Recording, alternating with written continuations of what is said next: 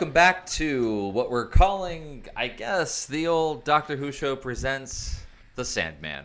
This is episode 3, where your hosts, Eric and Dan, who typically talk about an old children's television show, decided to instead talk about a comic book that came to life on Netflix. Yeah, for some reason. If you enjoy our science fiction banter, you'll love our streaming banter. Or you won't, and that's okay too. But let's talk about Eric. Hey, Eric. Hi, Dan. You're Eric, and I'm Dan. I feel like I haven't talked to you in so long. It's been minutes. It's been. Oh boy.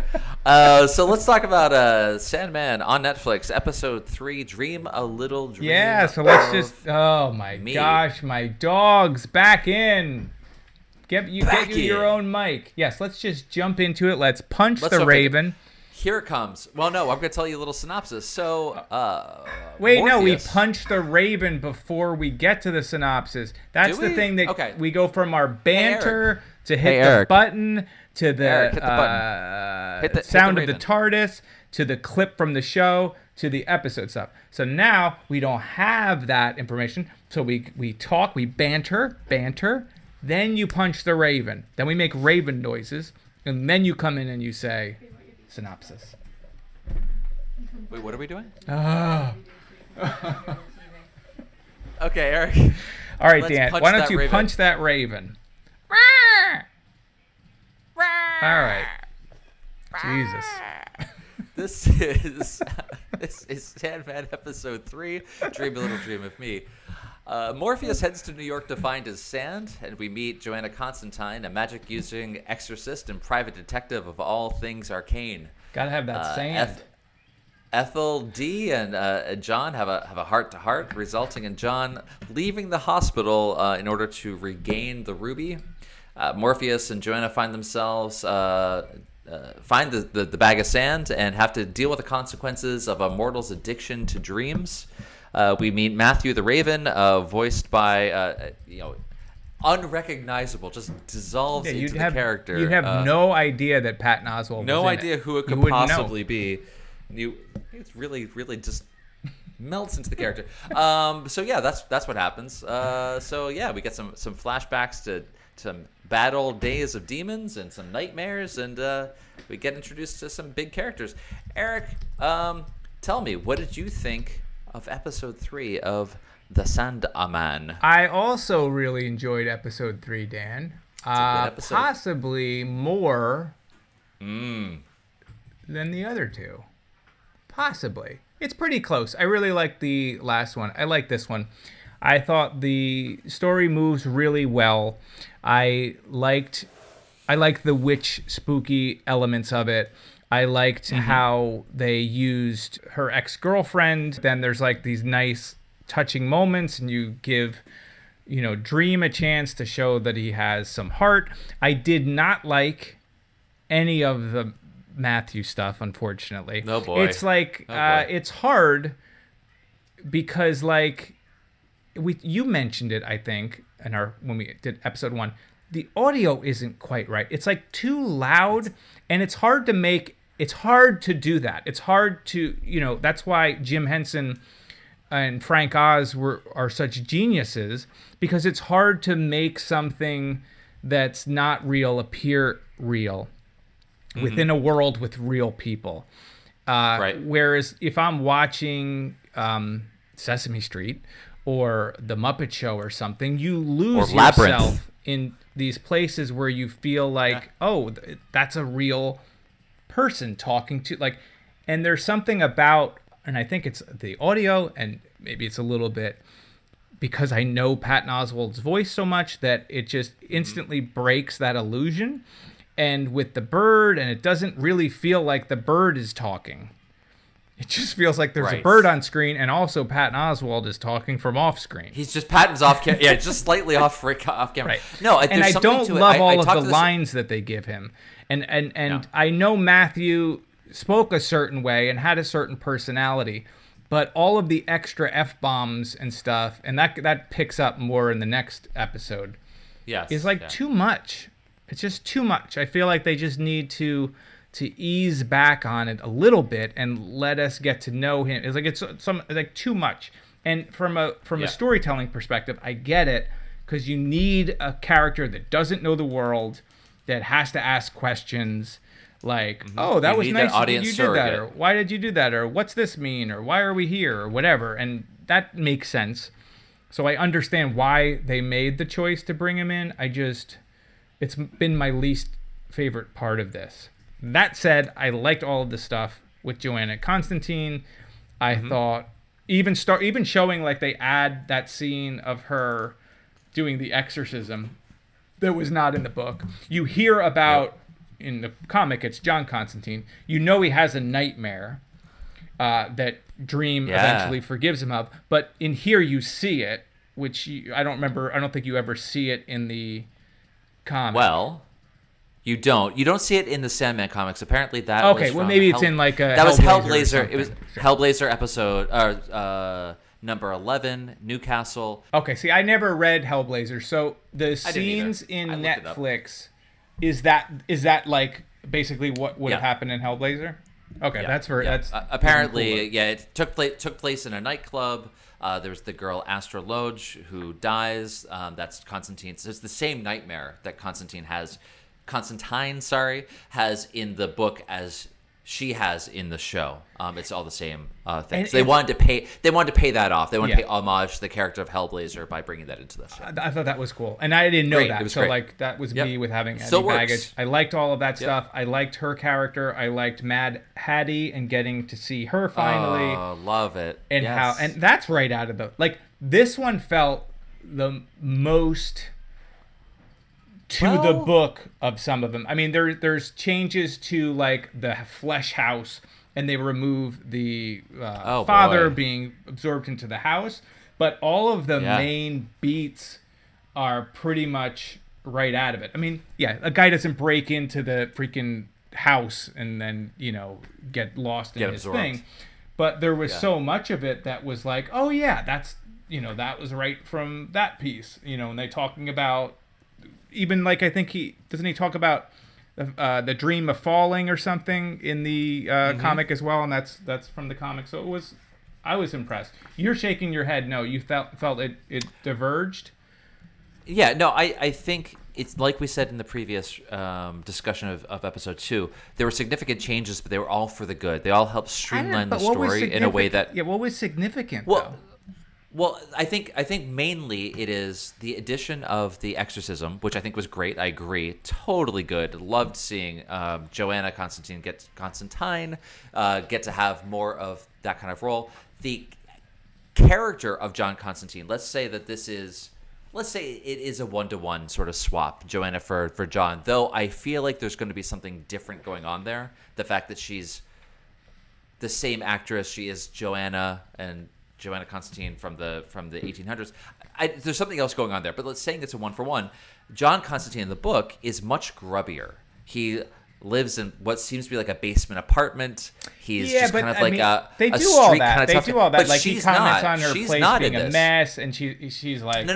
Hang on. Be a mess. Totally different though. Photo like, a mess is one thing. The mess is one thing. They kept that, but she's in a seemingly like penthouse apartment. She's up in the skyline. Has these big windows in a beautiful place. It's a mess, but that's who she is. She's also working for the royal family. That's not something John Constantine would necessarily do. She's more kind of she's not working for the royal family, right? The church hired the royal family, and the church hired her. Possibly, but she makes reference to I'm not getting. She has a throwaway line of like not wanting to get involved with him again. That line felt so Doctor Who-y. Especially newer Doctor Who. That would be something that the Doctor would have said if something came up like, I'm not getting involved with Shakespeare again. Like, Right. And she did say like the last when she told the Queen this. Like, so she's just a different type of character. Maybe she's just more successful version of what John Constantine was. But I didn't read Hellblazer either. I don't for sure. Just looking at the comic, there is a translation there that is different. I don't have a deep like Hellblazer knowledge base either. So, and I'm sure like a hardcore Hellblazer, John Constantine, whatever. I'm gonna say whatever I feel like. I'm gonna say Constantine as fan, well. would be like they got it wrong or they but for me, like, it totally worked, and like It still works. I felt like the changes were all mine. Like, I didn't think there was any significant changes, whereas there's going to be significant changes coming. And even before this, there was some, making the doing it again, the Corinthian. I just can't, like, Yes. adding him to me. That's like a significant change. Whereas these are all sort of like, I was very surprised, like, how much it was like, oh, okay, that was like all the way through in one complete episode, and how well that single issue, I think, works really well. Yeah, That's such a great issue. I love that issue of the comic. It's just such a nice character piece for both of them. Yeah, I don't disagree. I'm saying that I like both stories. I like I like the changes they made in the show. It works for the show. It works for the characters they're trying to set up, and I think what they're going to do with the characters in the future, I'm guessing. But the beats that they do keep are very one-to-one. That feels really good. But anyway, so maybe jumping back to the beginning, we start off with Joanna Constantine's nightmare that she has, going down that hallway. I love the visual effects, that long black hallway going to the door that's shaking, and there's like a demon behind it. It was a great introduction to this character. And then you see her like waking up in a cab, so you realize there's a dream going on, and then you get to meet Mad Hetty. Mad Hetty is one of these characters that she doesn't appear very much in the book, but for some reason really stuck with me. She's just one of these characters that, like, it's not necessarily an incidental character, but it's not a major character, but still has the same sort of role in the show as she did in the book, and I love it. I love they kept it very true. She owns the page, as I just said. I don't think they say it. I was going to say as they say. I don't know if anyone says that. But say that. 100% like one of those people that's on screen for like 5 minutes and you Seconds, think about them really, all the it's time. nothing. Like Glengarry Glen Ross, Alec Baldwin is hardly in it, but that's what people walk away from.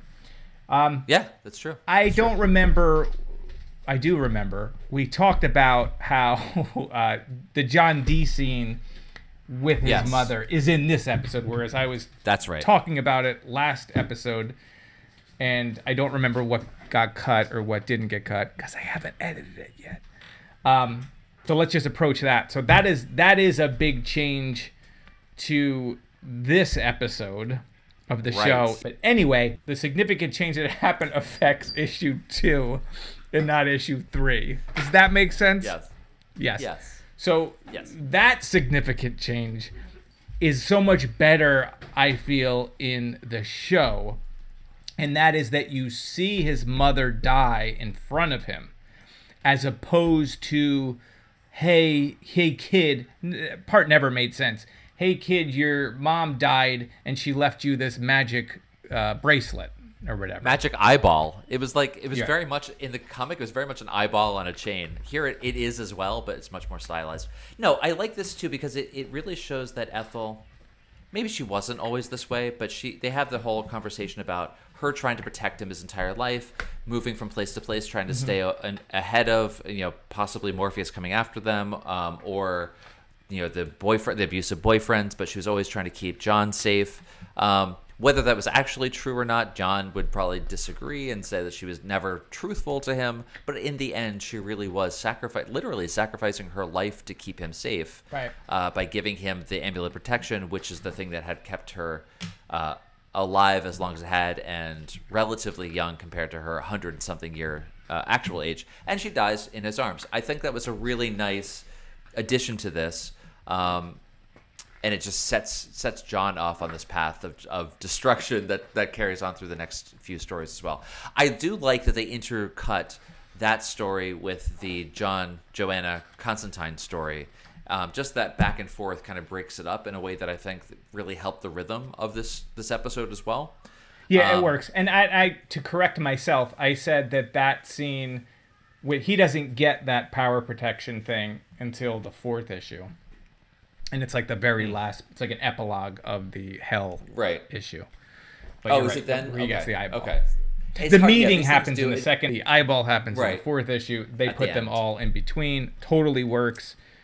I think it works. Brings their relationship better, allows you to get more into John's head. All of that More was invested really in smart storytelling. I liked Yeah. I liked how all of that. And I love him. Like, he is so, like, anytime he's on screen, like, he's The actor, just, the portrayal. the of actor Scrooge is it's fantastic. With the portrayal, like, it's great. the perfect villain thus far. Yeah, I yeah. feel like in this story More so we don't- even well, than the Corinthian. Like, he, I guess maybe I'll save it until we get to the diner episode 24/7. But he really explains. Well, actually, no. It's probably even the next story. It's Hope and Hell when the passenger. He's kind of explaining his entire theory about humanity in a way that I don't really think came through in the book so much. In the book, there's much more shock and horror. no, in the book he's This just one is sort of disgusting. crazy. Like, Yeah, he's just sort of it's like, and he disgusting looks in the show, physically, but it has more. Yeah, like torn apart. he's, He's like, like all basically messed up, like like a a zombie. scribble shadow. Like yeah. I thought that was great. Going back a second to Matthew, because I just want to weigh in on this and just beat up on Patton Oswalt. I don't think it's his fault. I think the casting was not a great choice simply because his voice is so recognizable. But I know that he is a super fan of comic books and of the Sandman in particular. I was talking to a friend about this as well. He felt the same way. It sounds mostly like the audio mix is bad. It's brought up too high in the mix, and it also sounds like he was recording in my office here, where you're probably getting disgusted by the echo that you're getting. It doesn't sound like the voice is coming from the same environment as the actors on screen.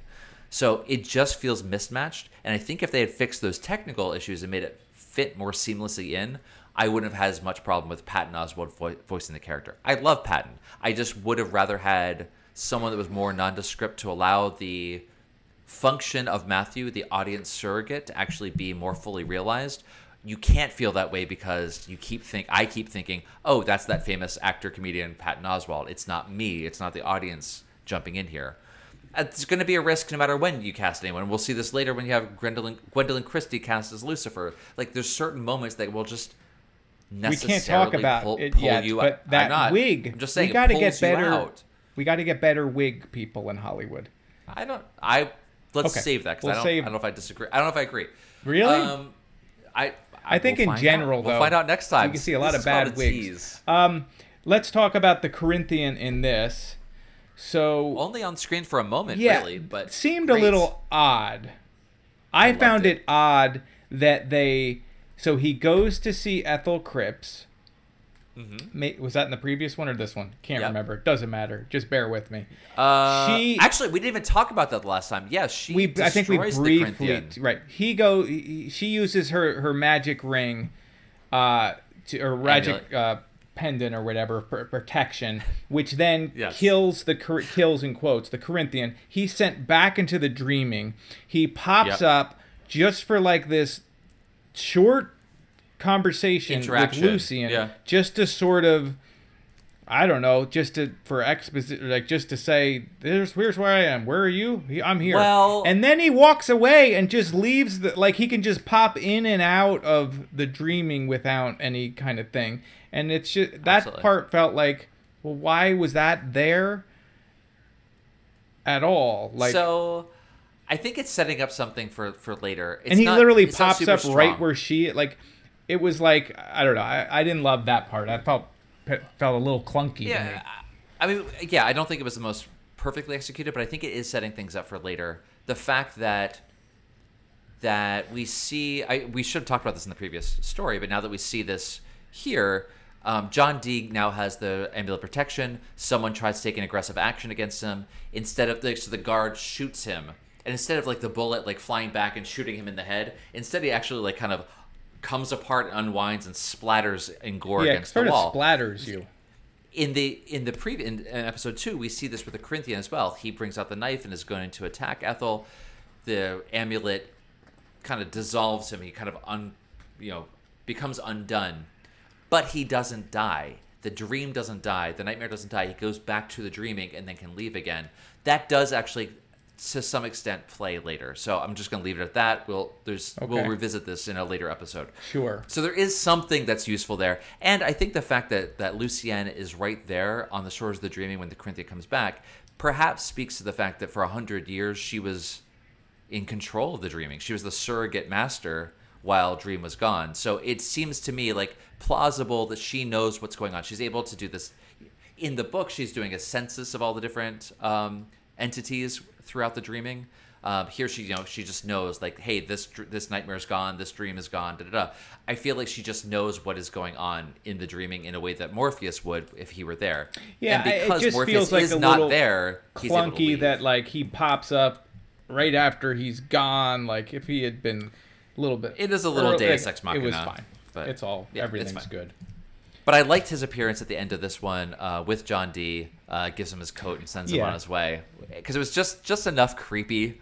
So you get these two. Yeah, he's got like a Slugworth vibe, right? So he's like popping up to all these little children going to the chocolate factory and being like, "Everything's fine. Just get me that everlasting gobstopper when you go inside," right? Yeah. So then we get I guess we hinted at this before, or talked a little bit, but like the scene with Rachel, Joanna's ex. In the book is much more horror based. You have like you mentioned, there's the creeper that comes in to kind of burglarize the place, but gets eaten by dreams. Basically, the house is all covered in gore and the house is physically like the flesh. flesh of the dad. I think Morpheus at one point says like that's the remnants because they like put their finger in it and it's all like living tissue. Yes, intermixed with other dreams that are trapped in there as well, because they recognize Morpheus. So it is a living nightmare. But in this, they don't go for the horror. Instead, they go more for the personal side of it, which is also in the book. Rachel having become addicted to that's sand. right out of the book. In the book, it's even more disgusting. She's like, her skin's falling off, and she's. They had that in this though. Like I thought they did a really good job of showing her completely emaciated and like a complete junkie who is just doing the sand. I thought that was. Did enough. They did enough in the show to give you the point of what's happening. I think in the book they just go further into it to play up the horror side of it. So like I'm saying, in the show, it's more about the character and the situation they're in, whereas in the book it is that, but it's also the gore and horror comic vibe. So I think it's a change for the better. I think it works better in the story to be something that is more humane, to really just talk about this woman who was heartbroken. She was left by this woman that she loves that didn't reciprocate the feelings as far as she knew. But you can't top that like splash page when you see her like sitting up at the bed in the comic, like singing Dream a Little Dream, yeah. So I can't co-sign on anything being better. Okay, but I loved it. I think better. I think it was better for the story that they're trying to tell. So I like that. But it ends the same way, giving her a peaceful dream. Yeah, and it's like the same thing, right? They're like lovely together, and that was cool. It was all good. Yeah. So there's that. I mean, we didn't really talk about. But then you get like you get the moment with Frankenstein.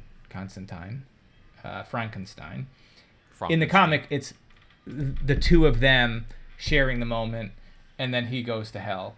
And in this, you just get that added, I'm bringing Matthew with me. But I love that shot of like him leaning down. I think that's from that scene where he's leaning down, Dream is leaning down, and the talking to the Raven. It was in like the trailer and everything, in the alleyway, which is I think how this episode ends before he. I love that, even though I don't love the Matthew bits as much. I love that. Right. That's such a striking image. A lot of the cinematography and camera work.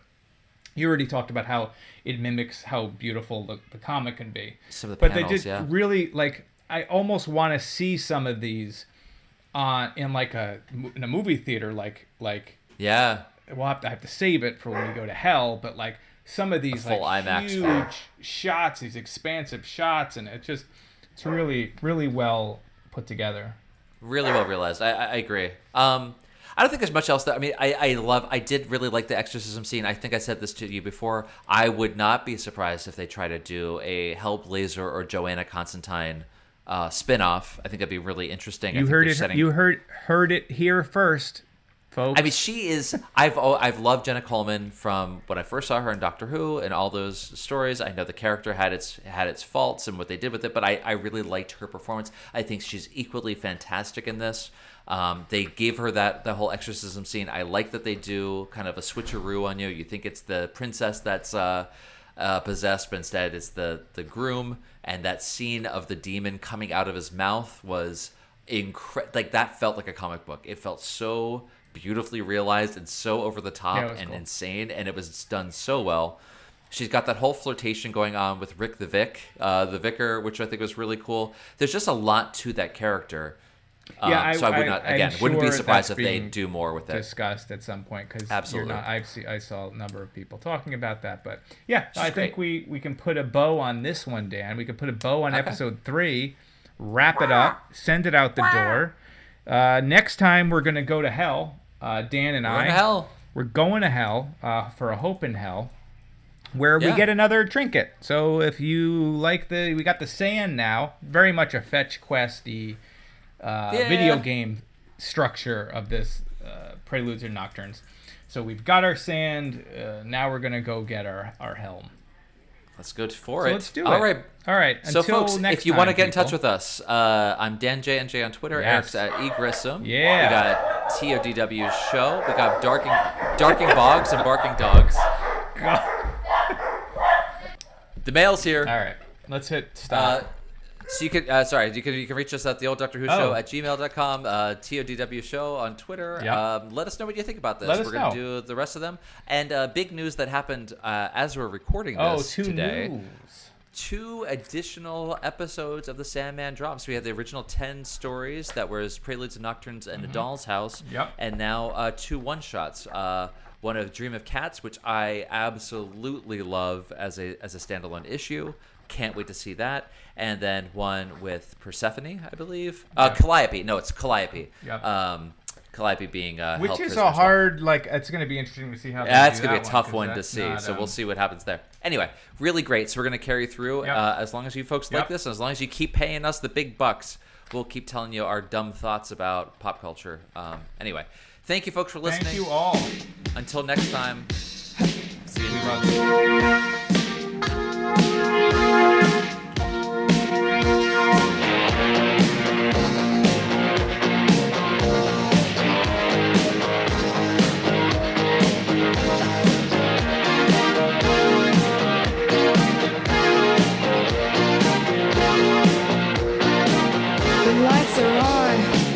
But you're not home. Your mind is not your own. Your heart sweats, your body shakes. Another kiss is what it takes. You can't sleep, you can't eat. There's no doubt you're in deep. Your throat is tight, you can't breathe. Another kiss is all you need. You'd like to think that you're immune to the step. Oh yeah, closer to the truth to say you can't get it. You have to face it when you're tilted to love. Throat is tight, but you can't breathe. You're aware at a different speed. Your heart beats in double time. Another kiss, and you'll be mine. One track mind, that is lots of nights are over. Sundays, I'm so alone. Don't have nobody to